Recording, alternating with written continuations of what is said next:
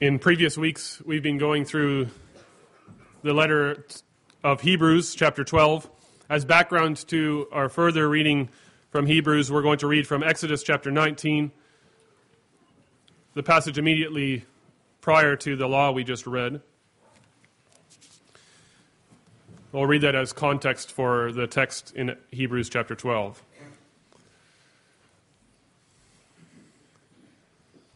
So Exodus 19, and we'll read the entire chapter together.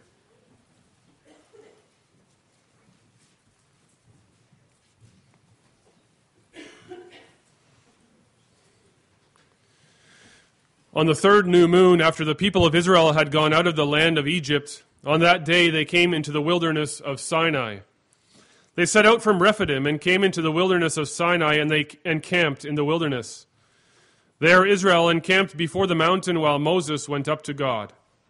The Lord called to him out of the mountain, saying, "Thus you shall say to the house of Jacob, and tell the people of Israel, you yourselves have seen what I did to the Egyptians, and how I bore you on eagle's wings and brought you to myself. Now therefore, if you will indeed obey my voice and keep my covenant, you shall be my treasured possession among all the peoples, for all the earth is mine. And you shall be to me a kingdom of priests and a holy nation. These are the words that you shall speak to the people of Israel." So Moses came and called the elders of the people and set before them all these words that the Lord had commanded him. All the people answered together and said, "All that the Lord has spoken, we will do." And Moses reported the words of the people to the Lord. And the Lord said to Moses, "Behold, I am coming to you in a thick cloud, that the people may hear when I speak with you, and may also believe you forever." When Moses told the words of the people to the Lord said to Moses, "Go to the people and consecrate them today and tomorrow, and let them wash their garments and be ready for the third day. For on the third day the Lord will come down on Mount Sinai in the sight of all the people. And you shall set limits for the people all around, saying, 'Take care not to go up into the mountain or touch the edge of it. Whoever touches the mountain shall be put to death. No hand shall touch him, but he shall be stoned or shot. Whether beast or man, he shall not live. When the trumpet sounds a long blast, they shall come up to the mountain.' So Moses went down from the mountain to the people and consecrated the people, and they washed their garments. And he said to the people, 'Be ready for the third day. Do not go near a woman.' On the morning of the third day there were thunders and lightnings and a thick cloud on the mountain and a very loud trumpet blast, so that all the people in the camp trembled. Then Moses brought the people out of the camp to meet God, and they took their stand at the foot of the mountain. Now Mount Sinai was wrapped in smoke, because the Lord had descended on it in fire. The smoke of it went up like the smoke of a kiln, and the whole mountain trembled greatly. And as the sound of the trumpet grew louder and louder, Moses spoke, and God answered him in thunder. The Lord came down on Mount Sinai to the top of the mountain, and the Lord called Moses to the top of the mountain, and Moses went up. And the Lord said to Moses, "Go down and warn the people, lest they break through to the Lord to look, and many of them perish. Also let the priests who come near to the Lord consecrate themselves, lest the Lord break out against them." And Moses said to the Lord, "The people cannot come up to Mount Sinai, for you yourself warned us, saying, 'Set limits around the mountain and consecrate it.' And the Lord said to him, 'Go down and come up, bringing Aaron with you, but do not let the priests and the people break through to come up to the Lord, lest he break out against them.' So Moses went down to the people and told them." Thus far, God's word. Let's sing in response from Psalm 29, stanzas 1 through 3. The text this morning is Hebrews chapter 12, from verses 18 to 24.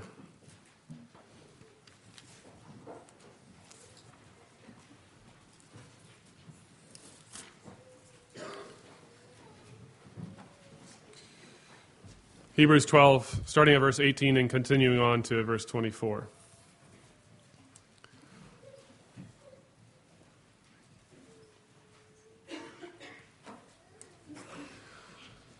"For you have not come to what may be touched, a blazing fire and darkness and gloom and a tempest, and the sound of a trumpet, and a voice whose words made the hearers beg that no further messages be spoken to them.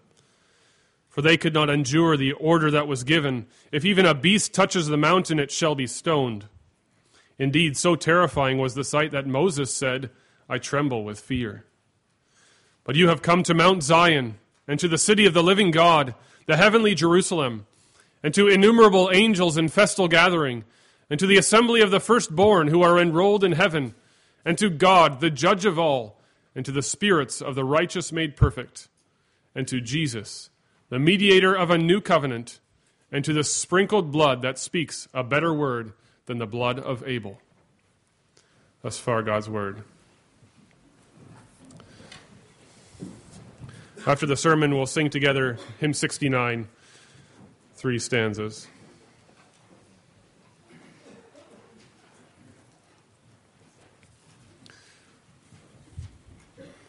Beloved congregation of our Lord Jesus Christ, if you've ever traveled to the mountains, you may recall that first moment as you're traveling when the peaks first come into view. As you're driving along, you're staring at the horizon.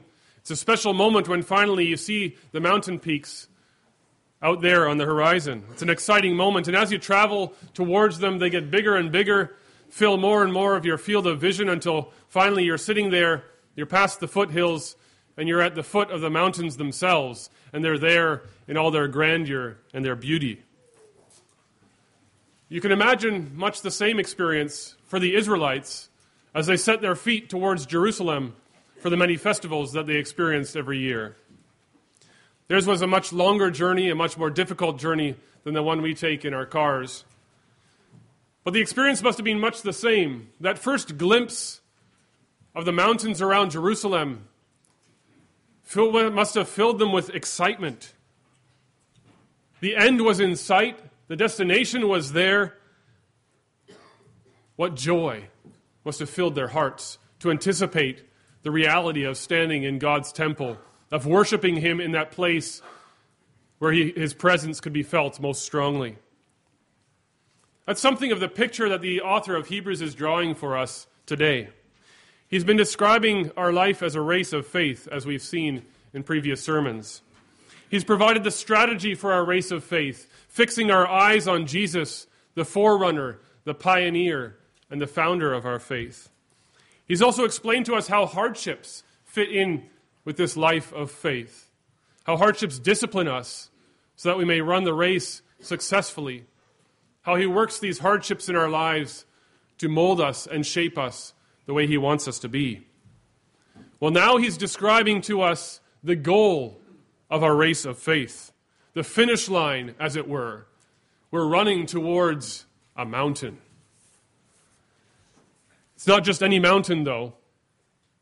The author wants to describe the glory of this particular mountain, and to do that, he sets up a contrast for us. He contrasts Mount Zion on the one hand, that mountain towards which we are running, and Mount Sinai on the other hand. The new covenant against the old covenant. And the contrast is there to highlight to us the glory of this mountain towards which we are running, the glory of the new covenant as well. Now, for the first audience of the book of Hebrews, it was a special message. They were Jewish Christians, and they were still attracted to all the ceremonies of the law, the rituals that went along with temple worship, even though Jesus Christ had come and fulfilled all of these. And so the author of Hebrews has been busy demonstrating to these Jewish Christians that the new covenant in Christ's blood far surpassed that old covenant. He set up Jesus as far above the angels. Jesus is far above Moses. He's far above Melchizedek, far above all the Old Testament high priests. And now, in our passage, he comes to the climax of his case. How much more glorious is Mount Zion than Mount Sinai? The spiritual mountain towards which we are running is far greater than even the awe and majesty that the Israelites experienced at Mount Sinai, in which we read together in Exodus 19. The new covenant in Christ's blood far exceeds the old covenant of the written code. So the gospel in our text this morning is that the glory of the new covenant in Jesus' blood is that we have come first not to a mountain of death, but to a mountain of life. Not to the mountain of death, but to the mountain of life. But first then, the author of Hebrews takes us to the foot of Mount Sinai itself. The people of Israel have been brought here out of Egypt to the foot of this mountain so that God may establish a covenant with his people. They've been freed from slavery in Egypt.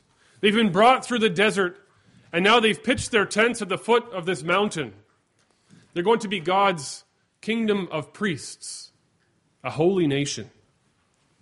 But before they can be this, before God establishes this relationship with them, he needs to remind them of just who he is. They need to learn just who this God is who wants to have a relationship with them. He's going to reveal himself to them in a most awesome way. He's going to display to the Israelites just how holy, just how majestic, just how far above and beyond sinful mankind he really is. And to do that, he first demonstrates to the people how impure they are. They have to consecrate themselves. They have to wash themselves, wash their clothes. They have to refrain from sexual intimacy for 3 days before God reveals himself to them.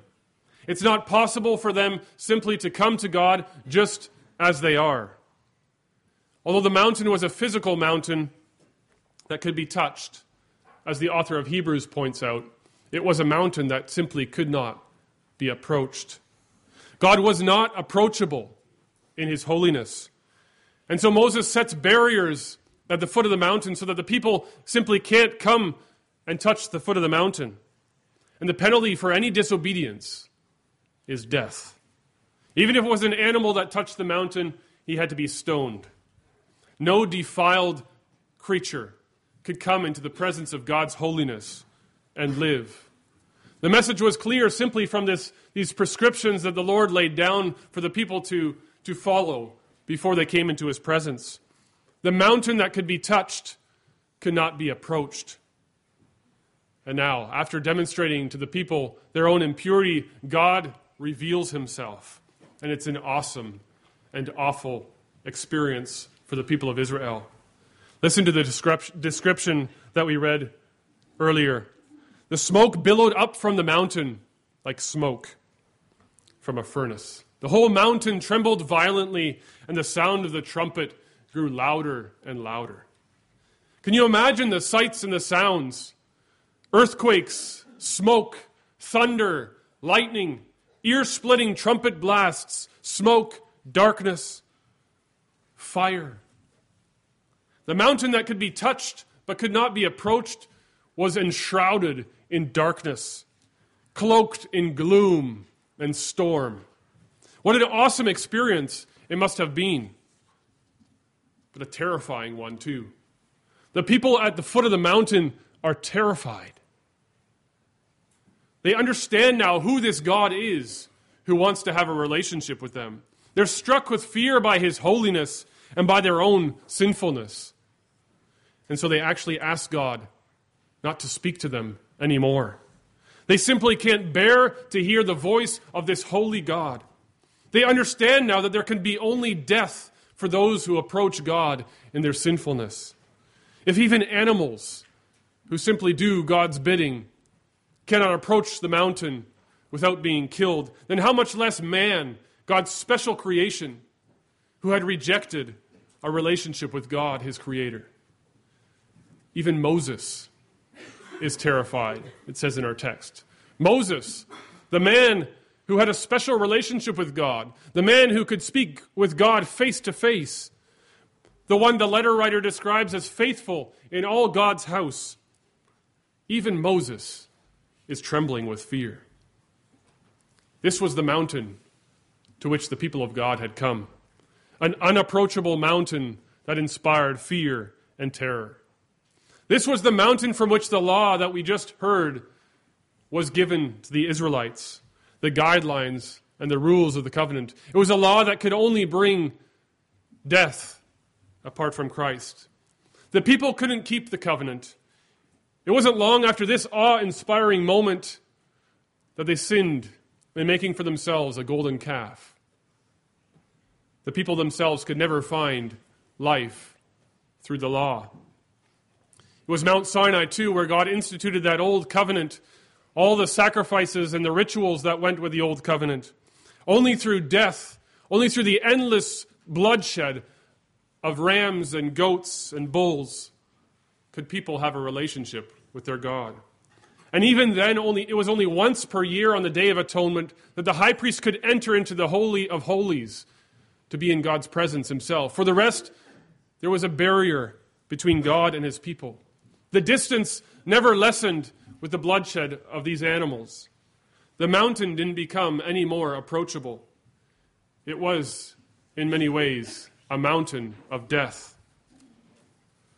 But thanks be to God, because that mountain and death didn't have the final word.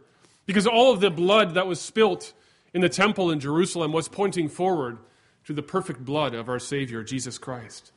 It was that blood that broke down the barriers that stood at the foot of the mountain, that separated the people from their holy, holy, holy God. That mountain of death, Mount Sinai, pointed forward to another mountain of death, Mount Golgotha, on which the Son of God gave his life that we may have life.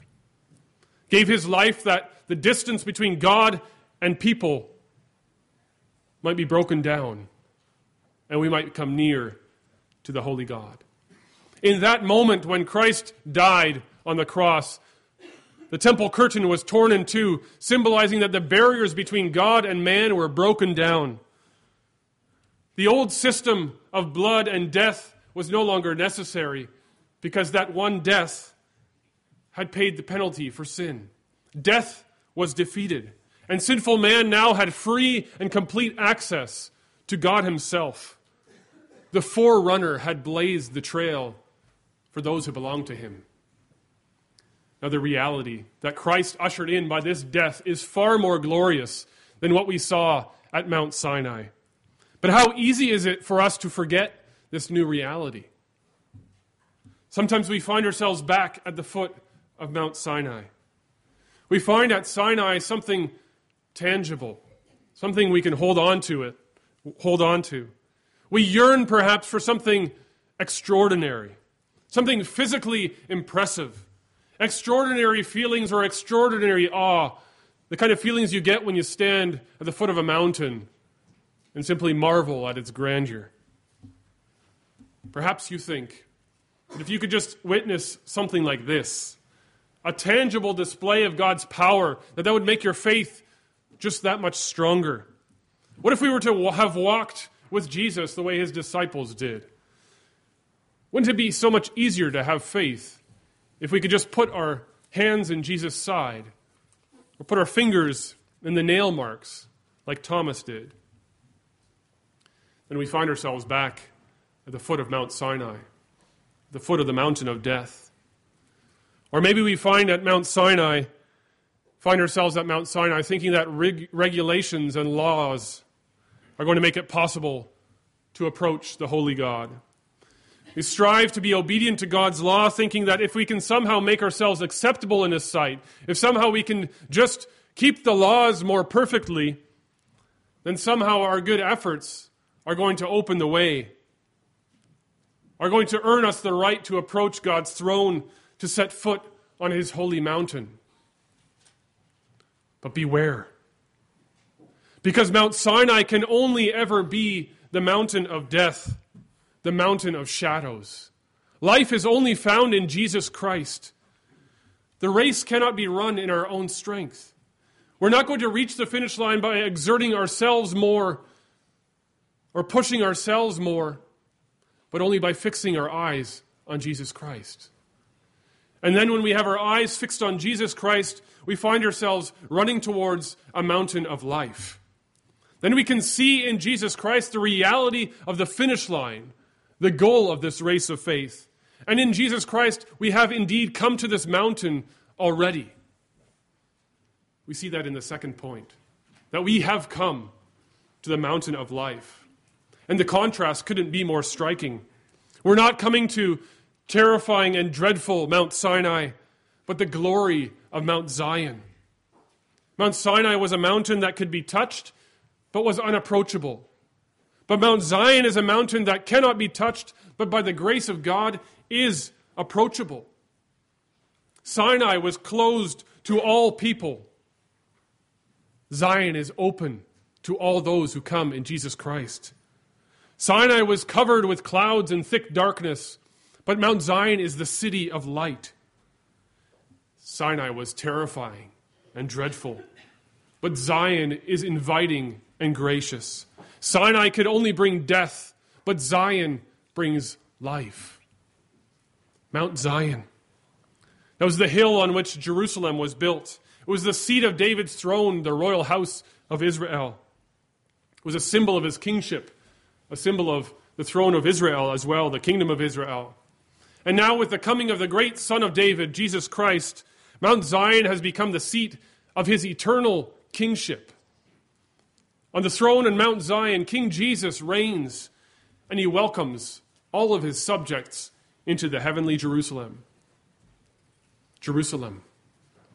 The earthly city of Jerusalem, that had been the special place where God had dwelled with his people. It was a place where his temple was, where the sacrifices and offerings were offered. But this earthly Jerusalem was still mediated through the old covenant. God could only be approached through the old system. Although he dwelled there with his people, there was still distance and separation, as we've seen. But the heavenly Jerusalem is the fulfillment of this earthly city. The heavenly Jerusalem is the city of the living God. The living God. Earlier on, the author of Hebrews had warned his readers, it is a dreadful thing to fall into the hands of the living God. And at Mount Sinai, the power and majesty and holiness of God was on display, and the people trembled with fear. But at the end of our race of faith, we are welcomed into this city, into the city of this living God. He's no less holy, he's no less majestic, but he's prepared this city to dwell with us perfectly in perfect fellowship. This is the city that the Old Testament saints had fixed their eyes on. The city with foundations, the eternal city, a city designed and constructed by the great architect himself, God. This is the mountain towards which we are running. And as we enter those gates, it's a festive and joyful occasion. The city is simply packed with the crowds. Just as Jerusalem was packed with crowds on the festival days, so this city too is full to the brim of those celebrating an eternity of life with God. Thousands upon thousands, endless numbers of angels rejoicing in the presence of God. And along with these angels, those who belong to the church of the firstborn, those whose names are written in heaven. That is, those whom God has called as his own, those whom he's adopted as his heirs, those whose names are written in the book of life. The church victorious celebrating with the heavenly servants. The church celebrating in the very presence of God himself. God, the judge of all. We can come into his presence not because he's relaxed his holiness, not because he's minimized the requirements for a relationship with him, not because he accepts our impurity. He remains the judge. He's still the holy God who spoke to his people from Mount Sinai with thunder and clouds and fire. He's still the living God. He only permits into his presence those who are without spot or wrinkle. How then is it possible that we can come into the presence of this living God? Because he's the judge. And the judge himself declares us righteous. The judge himself declares us without spot or wrinkle through Jesus Christ. And so we are there joining the other righteous ones who have already been made perfect. Among those who welcome us into this city, there are no imperfections, there are no impurities, for they are the spirits of righteous men made perfect. We are welcomed by the heroes of faith who have gone on before us, the cloud of witnesses, men and women like Noah, Abraham, Moses, Rahab, Samson, Gideon, David, Samuel. They're all there. Those who have been declared righteous by God himself, the judge of all men, through Jesus Christ. And they are the very image of their Savior. because he has transformed them too. And so it's only fitting that we end with Jesus Christ himself. The author of the Hebrews comes to Jesus Christ. We can only come to Mount Zion, into the city of the living God, because we have as mediator the Lord Jesus Christ. He's the mediator of this new covenant. He has brought us from Mount Sinai to Mount Zion. He's the reason we are welcomed there with open arms. He's the one who has removed the barriers between sinful man and holy God. His sprinkled blood speaks a better word than the blood of Abel, the author of Hebrews says. Abel's blood was spilled by Cain, and when it cried out from the ground, it cried out for judgment on Cain for his sins. But the blood that Jesus shed on the cross pronounces not judgment, but salvation. His blood, sprinkled on the mercy seat, sprinkled on us through baptism, washes away the guilt and the pollution of sin. His blood and his death give us access to this mountain of life. What a glorious vision we receive in the text. The author of the Hebrews holds before our eyes a reality that is far more impressive, far more awe-inspiring than the terrifying sight at Mount Sinai. And as we run the race of faith, we see before our eyes this mountain in the distance, on the horizon. And we may run with confidence, knowing that the goal is worth running for and that our victory is certain. For even though it lies in the future, the reality is here and now, today, already. The author writes, "You have come to Mount Zion." That is, it's not just a future reality, but a present reality. In Christ, the victory is ours already. The finish line is ours already. And if we run in faith, that already will become fully true. Our names are written in heaven already. We belong here and now to the body of Christ. This is the communion of saints. And as weak and unimpressive as it may seem at times, the church here in Elora is the body of Christ. But there's another reality too, the heavenly one. As we sit here together, we are also members of the church triumphant. We are surrounded by a great cloud of witnesses who have run the race before us and who are there awaiting our entrance into the heavenly Jerusalem. We belong among them too. Our citizenship is in heaven. So what difference does that make? How does that make you run? Does the race look any different now that you know you're not running to Mount Sinai, but you are running to Mount Zion? Well, yes, it does, drastically. For we are running to a mountain that can be approached. God remains the same yesterday, today, and forever. He still needs to be worshipped with reverence and awe. He still is a consuming fire. And yet, in Jesus Christ, he may be approached. The kingdom of Christ is not a kingdom of fear, but a kingdom of joy and thanksgiving. And what's more, the kingdom is already here now. We already enjoy free and confident access to God. We live under an open heaven. We come into God's presence even now because of Christ's blood. He welcomes us even now before the throne of God. We're free to present our petitions, our requests to God boldly because Christ is at God's side, interceding for us. We have a great high priest. We don't need to tremble in fear when we kneel before God in prayer. We can approach him confidently, like children. And we don't need to tremble in fear as we walk through these doors each and every Sunday. The doors are opened and we are welcomed in. It's right here, in this ordinary weekly gathering of believers, that we experience a foretaste, a preview of the future reality. What may look to outsiders like a simple gathering of like-minded individuals is in reality something much more glorious, much greater. This weekly event, the gathering of God's people, far outweighs the glory and majesty of God's appearance at Mount Sinai. Sinful people are invited to approach the holy mountain and come freely into the presence of the living God. We are permitted, no, we are commanded to sit here, to stand here, to sing here before the face of Almighty God. Heaven stands open, and we are joined by multitudes of angels, by a cloud of witnesses singing the praises of our God. Each and every Lord's Day, we are able to experience in a small way that perfect fellowship that we will experience for an eternity when Christ returns and the New Jerusalem descends. Isn't that amazing? This future that Christ has secured for us is a reality already today. We have come to Mount Zion, to the heavenly Jerusalem, to the city of the living God.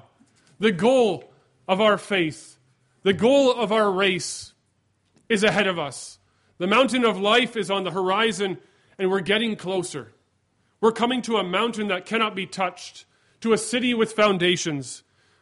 We're approaching the city of the living God, and the gates are wide open. Can you see them? Amen.